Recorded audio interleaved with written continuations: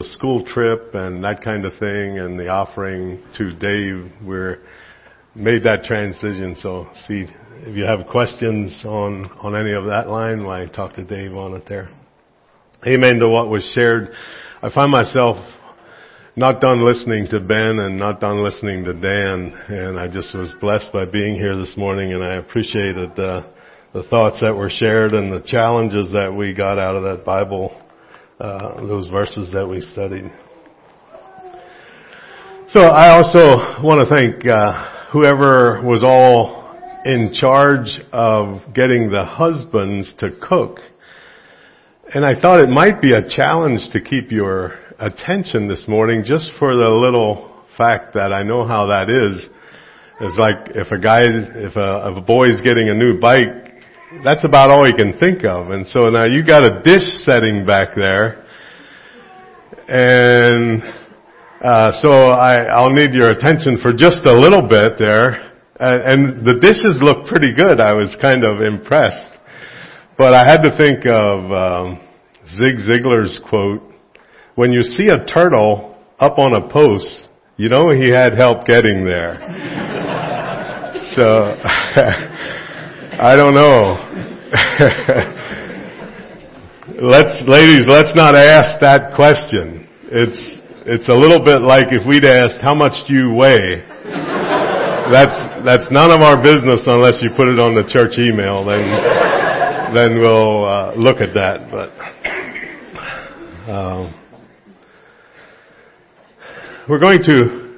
I was going to speak about mothers the whole morning, and I switched gears a little bit, but we're going to start in that direction just a little bit. The Bible says one of the 10 Commandments are that we're to honor our mother here on earth, and it comes with a promise so that things go well with us. And we realize what moms mean to us, and I'll give you a chance. We'll have a mic we'll pass around, and I'll give you a chance in a minute if you'd like to give a fond memory of your mom or something you appreciate about your mom. Moms have a certain way of... I was with some of my grandchildren a little while ago, and we were coming into the room, and then the mom said to one of her children, "What?" And there was no questions asked. It seems like moms have a way of knowing how to answer the unasked questions in our lives there. And as a boy growing up, one of the things that I appreciated about Mom is that she was sensitive to the needs. So one time we were together, and as a 15-year-old boy, 14, 15, we were together at a place, and I think I shared this incident, but we had a silo, and my parents were gone for the whole day, and I was at a friend's place.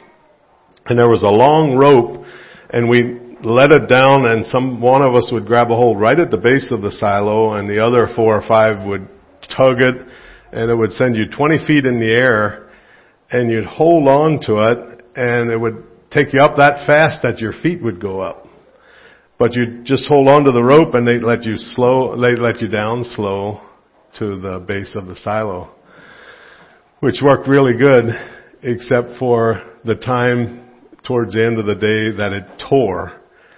And the guys went sprawling, and when it tore, it was stretched out so my feet were up in the air. And I came down like that there and broke both of my arms, one in one place and another in 2 places. And as a 14-year-old boy, you act tough. Say, "No, I'm good." And his mom came out and said, "Are yous okay?" And I was kind of half crying. I said, "Tell her we're okay. Tell her we're okay." So then they took me to the hospital, and they got a hold of my parents. And they thought it'd be good if I'd sleep because it was crooked and they were going to have to work at it a little bit. And when I woke up, I looked into my mom's eyes, and she said, "Clair, how are you doing?" And those are the times that you realize what a mom means to you there. When they're there, when you have those type of times. So Do we have a mic that we can pass around? And raise your hand if you want to share, and somebody will get you a mic there. There we go.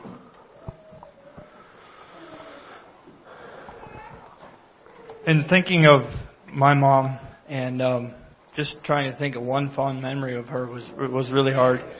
Mom was one of these people who you never questioned that she cared for you, and she cared for you spiritually very much.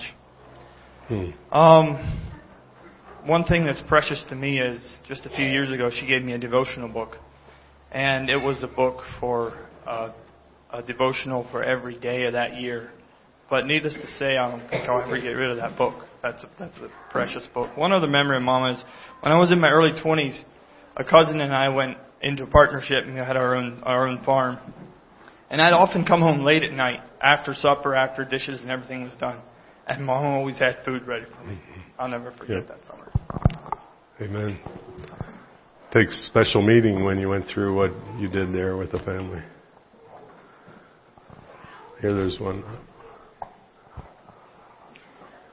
Lester, there's somebody else back there has another mic. Go ahead there.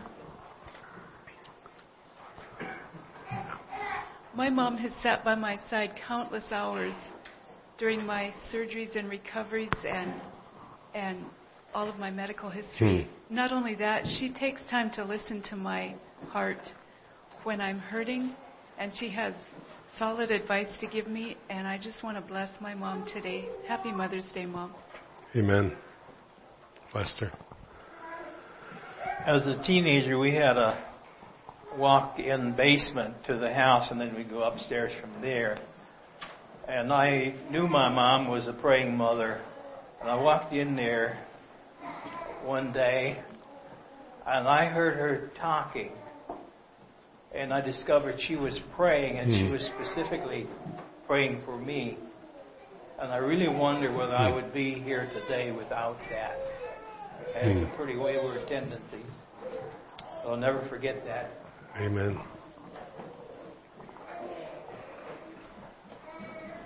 Someone up here then.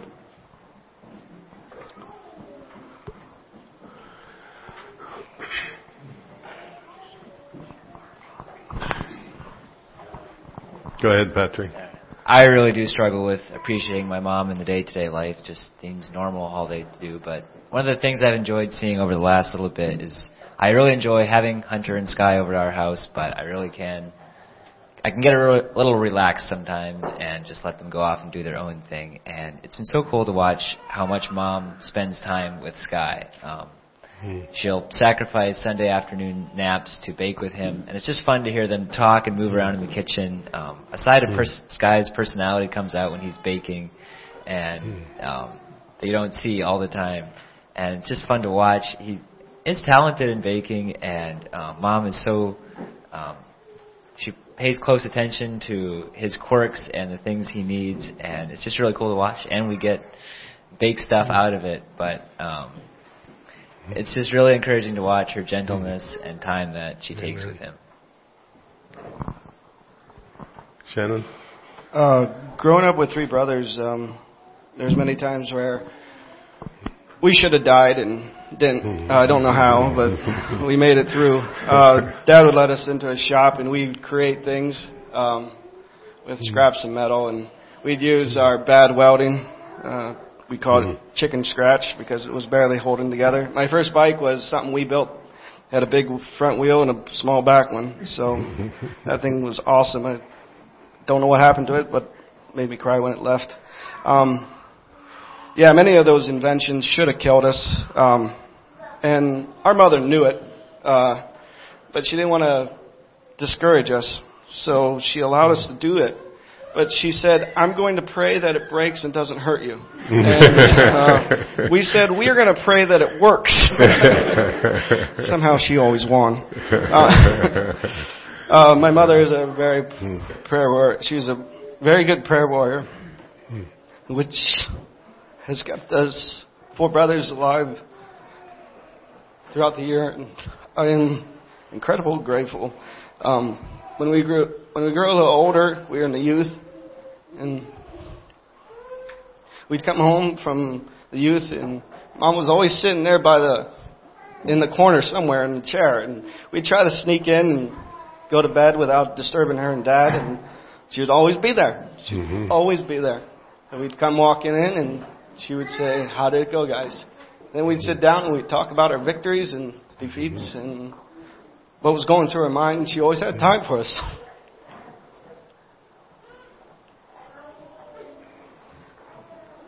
Today, our lives have changed in many, many ways. Our lives are still put together by chicken scratch welds and good old-fashioned luck. But Mom's always there to talk when it falls apart. Try to put us back together again.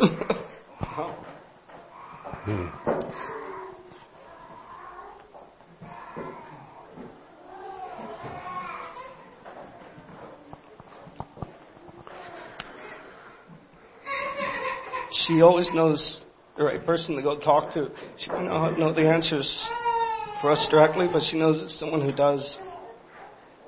I hope each one of us have a mother like this, because mine's pretty great. Amen. Amen. Thanks for sharing that. Anybody else? I just want to thank my mom for all the good advice she's given me and just the guidance in my life.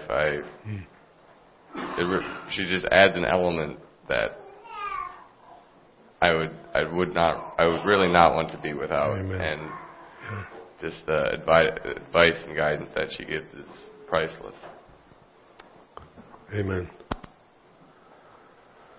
My mother, it's hard to believe a person that never had a driver's license.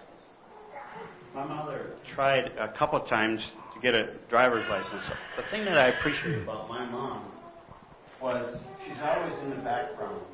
She never pressed me to come forward. She was always in the background, always waiting for us. And as I watch her approach the end of life, when I look at her, there's a grace. I can see grace in her demeanor. A person that is at peace. I love that about her. It just eludes that about her. And I really like that about her. And there was another point that I was going to bring.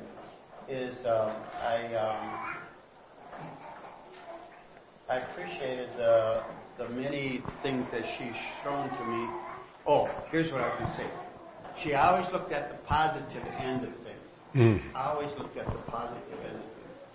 And she still does today. She's very little to criticize. Very slow to criticize. And if I would do that, she would check me.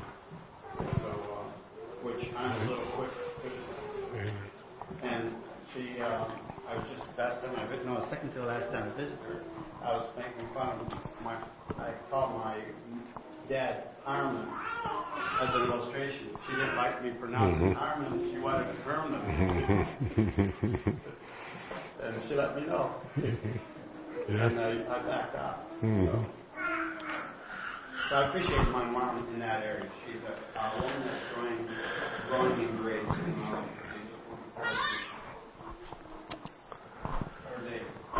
Amen. My mother's not here anymore, and I realize what a big part about my life she was. One of the things I appreciate about my mother, my folks, there's only 3 of us children, but we kind of had a parade of troubled young people come through our home. And my mother made a place for them and made them feel welcome and accepted. And I realize how much disruption, now I realize how much disruption that caused to have those different people coming through. Another thing I appreciate about my mother, she wanted to make sure I knew what I believed. If I said something, she would challenge me. What makes you think that? And she would make me apologize. I mean, be an apologist for what I believed to make sure I knew why I believed what I believed. My mother never exhibited fear. One time we were sitting on the porch, screen porch, shelling peas, and lightning struck a power pole about 30 feet away. And my mother said, "My, that was close." And I'm grateful for that.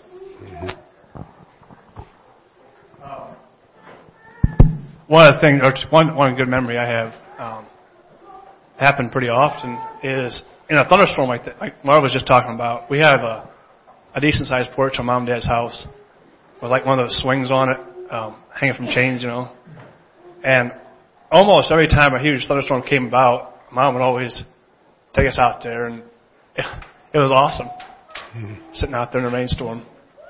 One of the things is she still does it today. Even living up here, she'll call me, and I'll be talking about what I'm up to, and she's always like, Jesse, it's a gift. She would always talk about how nothing I have is mine. And it's God's, and make sure I use it for that. Amen. There's someone in the back, and then they'll come there, and then there's Joe in the front here. Yes, I'm really, really, really, really grateful for my mom. I think especially in the last year I've realized how much how hard it is to be a mother, and also what an enabler she is for me. And she lives very beautifully how to love and just keep on choosing to love and love and love and love when it's hard, and how it's a choice. And she very seamlessly lives her testimony from the community, which is very beautiful there, but she also lives at home and serving us as well. And she's a home to me. Like, she has an incredible amount of calm, and I'm just grateful for her life and her testimony. Amen.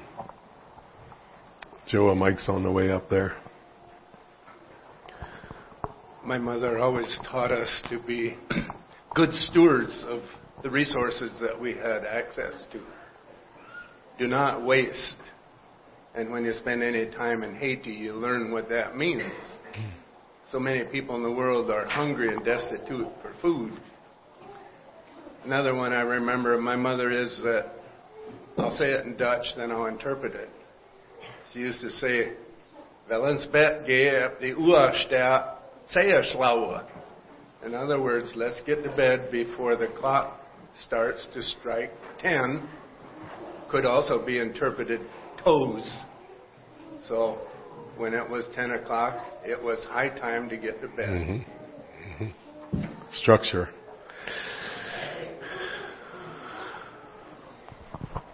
I don't want to miss anybody, but so you ladies are sitting here thinking, man, I don't measure up, but you do. There's Mary's and there's Martha's, and you all fill that beautiful spot and that God meant you to fill. And it's just a beautiful picture. Remember when Elisha he actually healed the boy then, but he was working with his dad, and he came to his dad and said, my head hurts. And what did he say?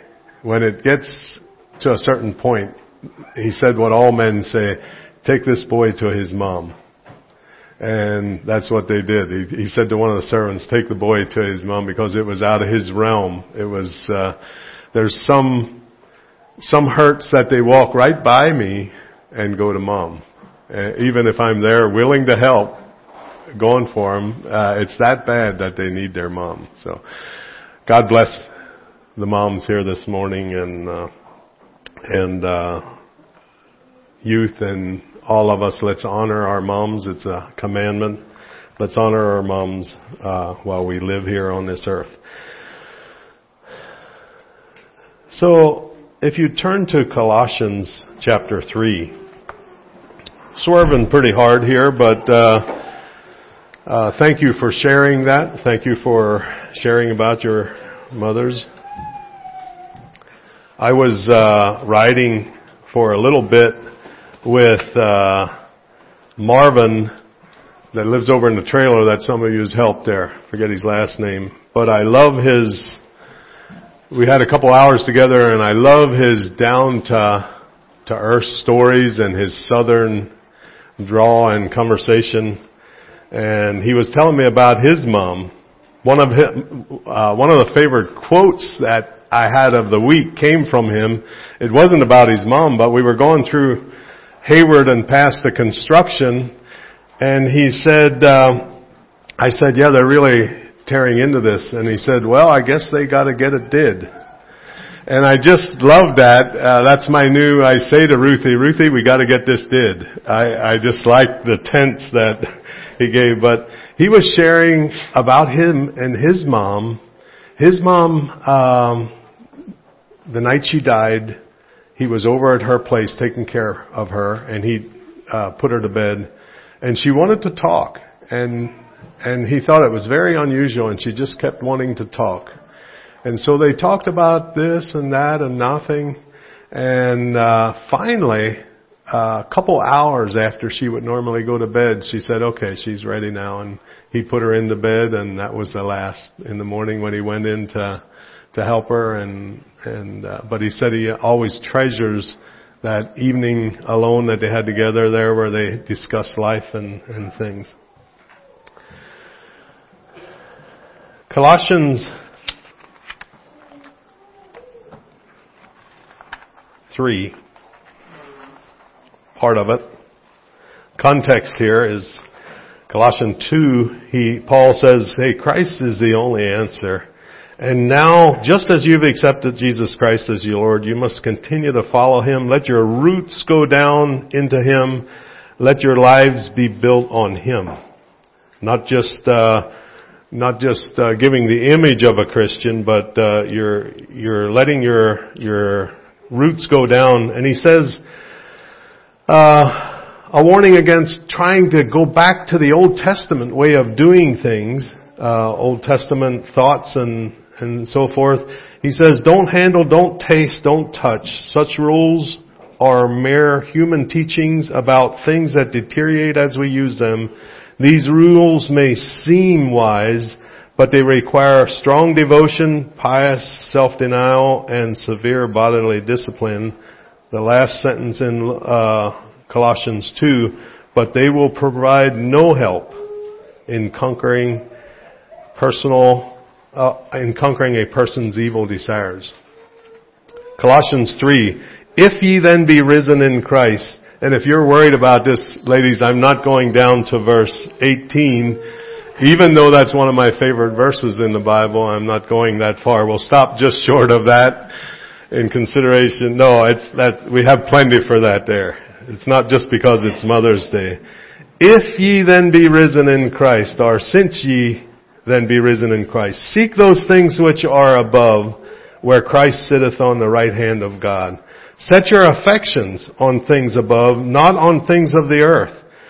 For ye are dead, and your life is hid with Christ in God. When Christ, who is our life, shall appear, then shall ye also appear with Him in glory. Mortify, therefore, your members which are upon the earth: fornication, uncleanness, inordinate affection, evil concupiscence, and covetousness, which is idolatry. For which things sake of wrath of God cometh on the children of disobedience, in the which ye also walked sometimes when ye lived in them.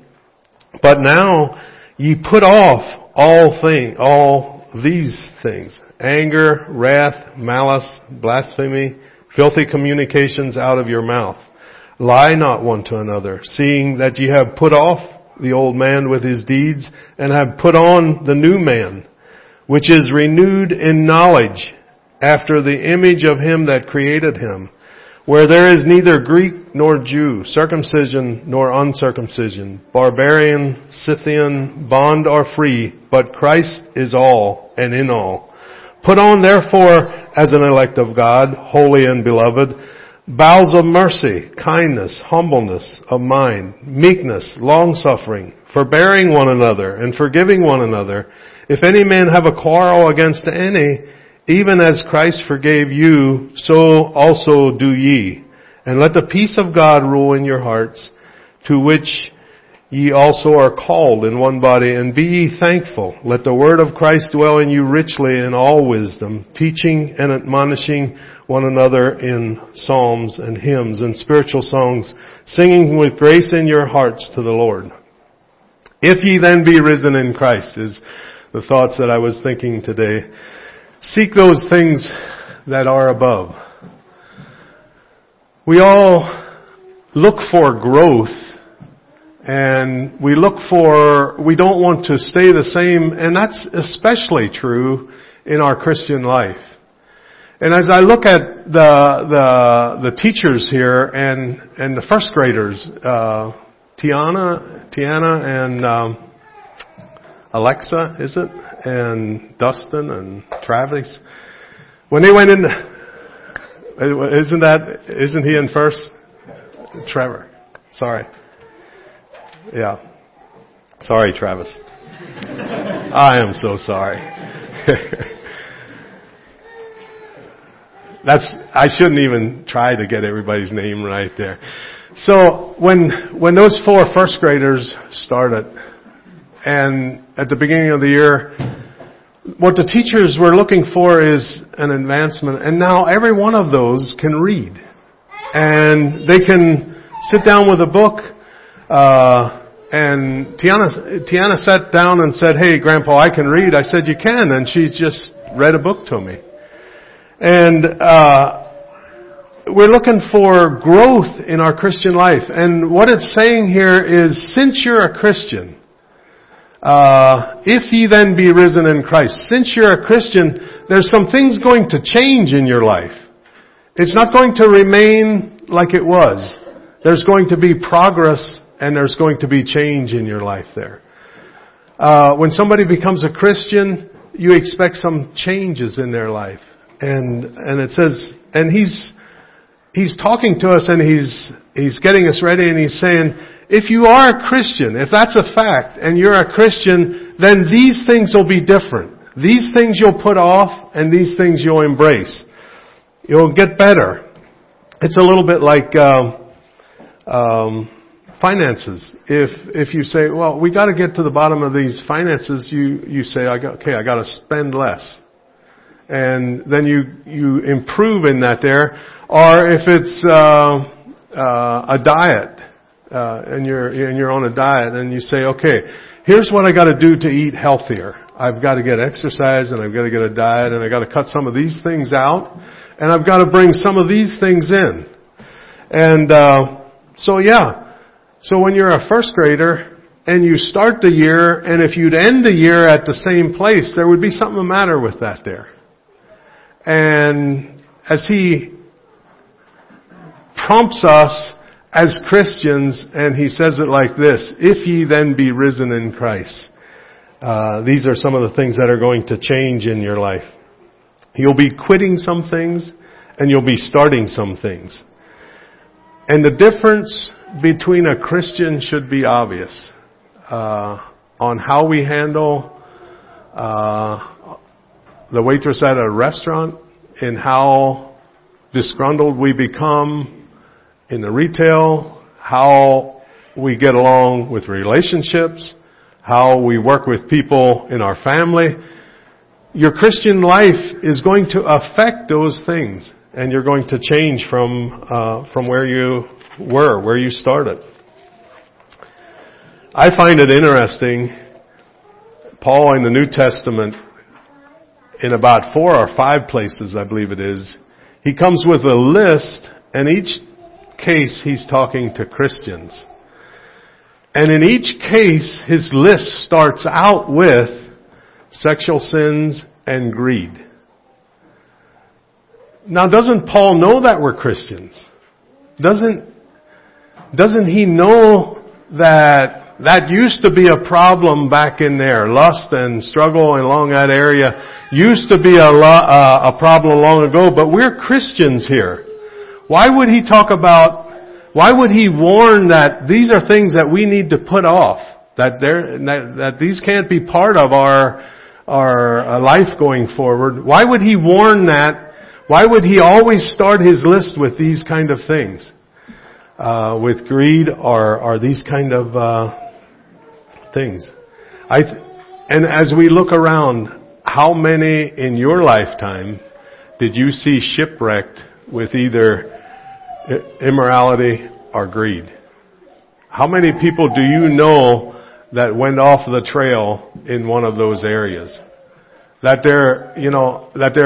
as we look at these, we all sit here, and if I'd asked you the questions after we go through these, is there any of these that you want to get stronger in? Every one of your hands would go up. All of us are at a place in our journey, and we're growing. But these things we can't have patience with. These things we have to pounce on. These things we have to look at our lives. In our society, they say what's okay is two consenting adults. But God knows the harm that has done to so many people and broken so many families. And God's way is still the standard that works. And there is nothing else that works. There's a host of problems with all the other areas, and there's just nothing else that works. And He warns us, don't be taken up with this of immorality and lust. And as a young man, I'll just be candid here. As a young man, I used to pray to God, and I used to say, God, I don't understand why you made it all like this. I struggle with that, and I used to say to God, when I come home, I want you to tell me why men are built like men and why women are built like women. Just give me a couple clues. And, I think it's these types of things that God trains us and makes us faithful and uses to make us into the person that He wants us to be. I used to pray, God, change me, and if you can't change me, change Ruthie. And I just didn't understand why God made man like He did. And God is wise, and the older I get, the more I see how He uses the design that He has to a beautiful pattern to bring people together. The society says two who are willing, and God says one man, one woman in marriage only. That's where God comes out at. And what a blessing it is.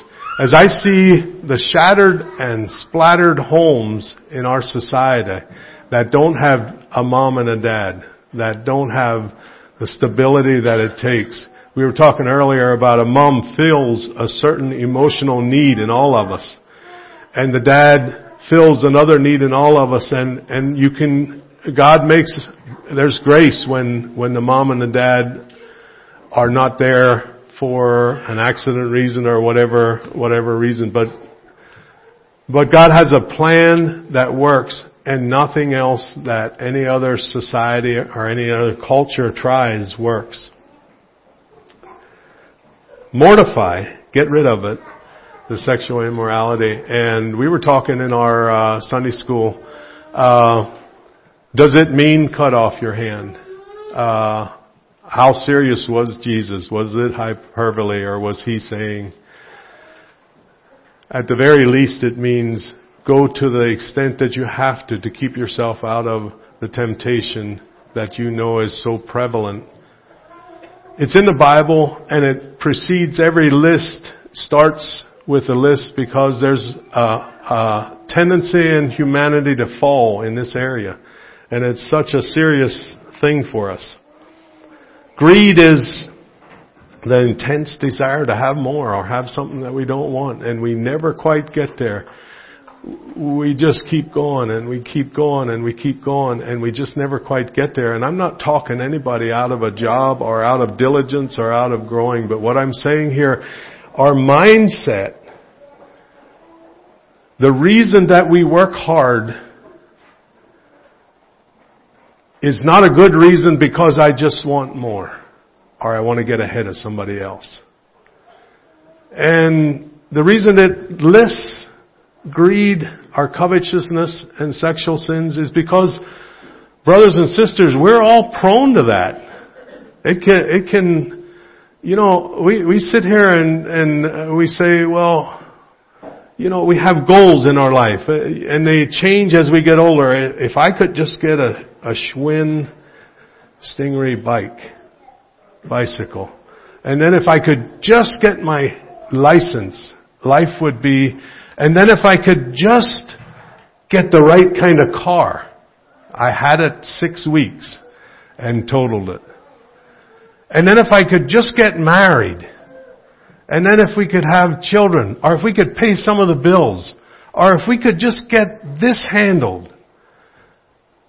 And we always, we almost grasp it, but it's just out of our reach, and we can spend our lifetime not having the peace of God in our hearts, but we can spend a lifetime chasing after something that even if we would catch it, wouldn't bring us the happiness. My Stingray bike didn't bring me the happiness that I thought it would. After a while, it was just a bike. But he warns us, these are things, the mindset on how you look this is going to change. Since you're a Christian, if ye there be risen with Christ, your mindset's going to change and you're going to look at things a little different. And then he goes in another list, which he does. Anger, rage, malice, slander, dirty language, and lying. And he says these are things that you need to put off. These are things that you need to get rid of in your life. And some of those get pretty close to us. And when they were talking this morning, what can we do that would cause another person to fall? I was thinking, well, slander is something, when you're telling a story about somebody else that's going to be damaging to somebody else. I could slander somebody, and then because I did, somebody else could slander, and that would be causing a person to fall or being a stumbling block to it. But, let's just face it here. It's so easy to slander somebody, and it's so hurtful when you are the one that it's discrediting or sidelining or throwing it under the bus. But he has this here because Christians sometimes have a problem with this, and we can determine in our hearts, it doesn't need to be that way. We can change. We can change our life. You can say, that's just who I am. I'm the bulldog in this family. If anybody needs told off, I tell them off there. Well, I can't change. Well, what about if the first graders would have told April, I can't read and that's just who I am. I can't read and I'm not going to read. That's just who I am. That isn't what we're looking for in a Christian life. It's true in our physical. Yeah, our parents gave us some inclinations. And as you look at your parents, and if you see a weakness in your parents, like in their eating habits, in their finances, in their relationship success, and you see that your parents have that struggle, there's a chance that you might have a struggle in that same way, in finances or eating. If your parents ate unhealthy, maybe you have an unhealthy view of food or that type of thing. They give you an inclination. They give you a little bit of, there's some of that there. But you can change. Because the Bible says you can change, not on your own power, but who you are in Christ. And to say, well, I'm just a bulldog and that's who I am, is that mindset you have to work with. That has to go. You have to change that there. That's a rebellious attitude. You have to think, the first thing in change is you have to realize that you need change. It's called repent, but that's a harsh word. what it means is you need to change your mind, and I like that better. But what it means is you need to repent. But you need to realize you need change before you can change something, like a diet or that type of thing, or finances, or anger, or slander. How refreshing would it be if we get into the habit, and when somebody else starts talking bad about somebody else, we just kind of wander off, and they'd be standing there alone. Sometimes I'd be standing there alone talking to myself. But how strong would we become as a group? You know, long after I say something negative or damaging about you, I forget it. But the person I said it to remembers it. And I think a family or a workplace or a church or a school or a mission would be so strong if we'd follow this advice here, if we'd put off and put on. And the thing that we're supposed to put on is a list of tenderhearted and so forth. Before it goes into that, the verse right before it there says, where there is neither Greek nor Jew, circumcision or uncircumcision, barbarian or Scythian, bond or free, but Christ is all and in all. And in another translation it says, in this new life, it doesn't matter if you're a Jew or a Gentile, circumcised or uncircumcised, barbaric, uncivilized, a slave or free. And that I think really ties in with a couple of verses we had in the Sunday school time where it was saying, hey, if they're Christians, lay off of them. Quit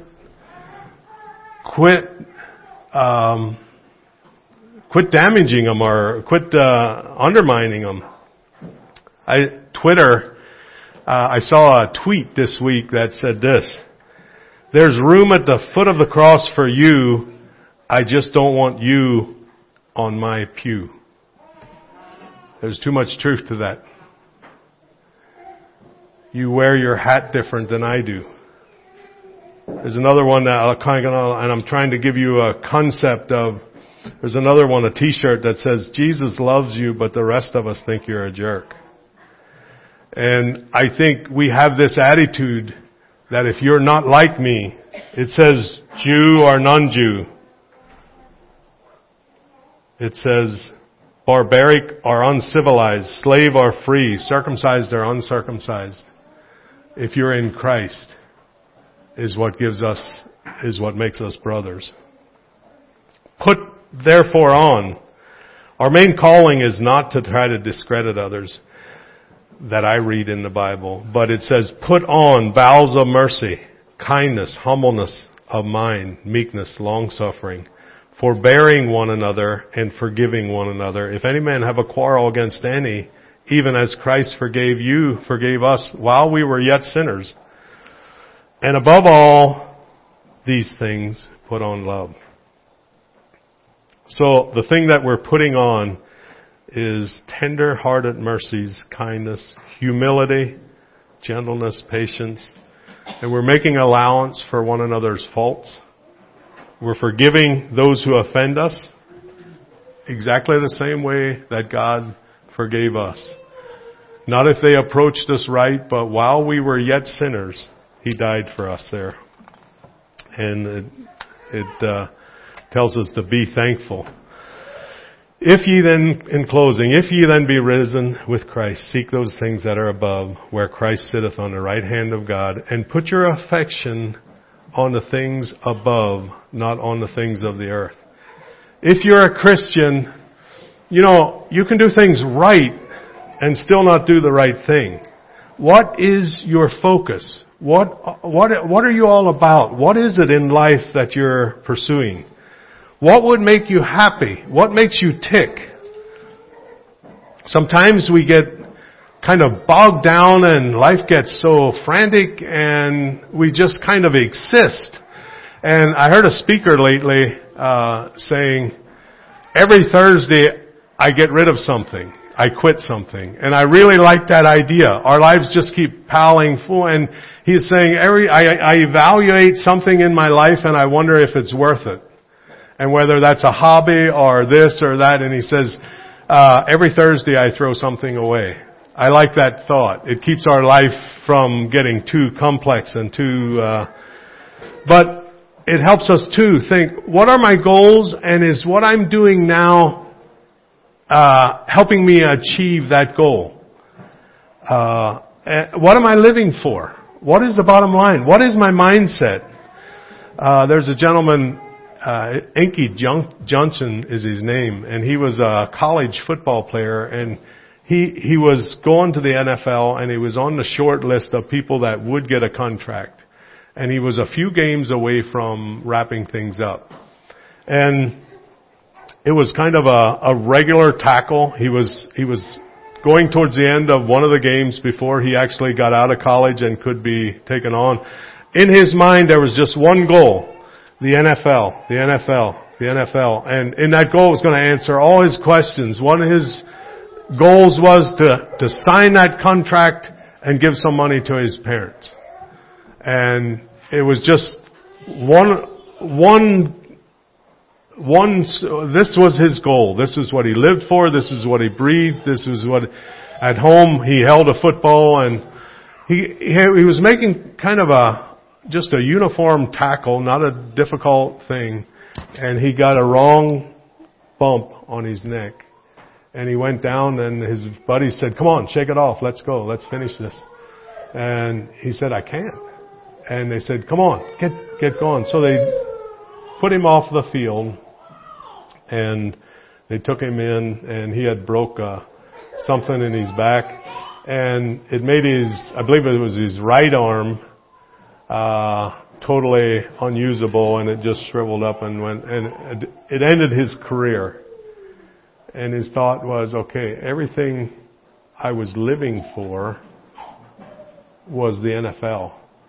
But as he evaluated things, it all came together for him, and he saw that there was so much more to life than the football. And he asked people say to him, I'm so sorry, it just seems like you quit before you had a chance to live even.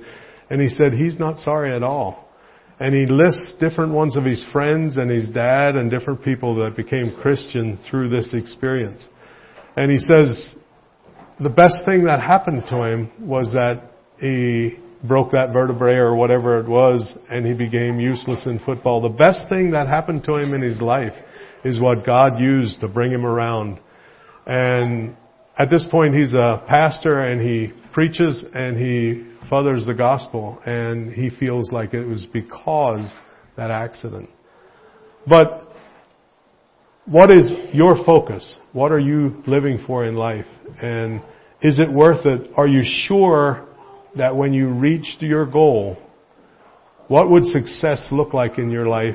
And if you reach your goal, is it going to be worth chasing after? Let's kneel for prayer.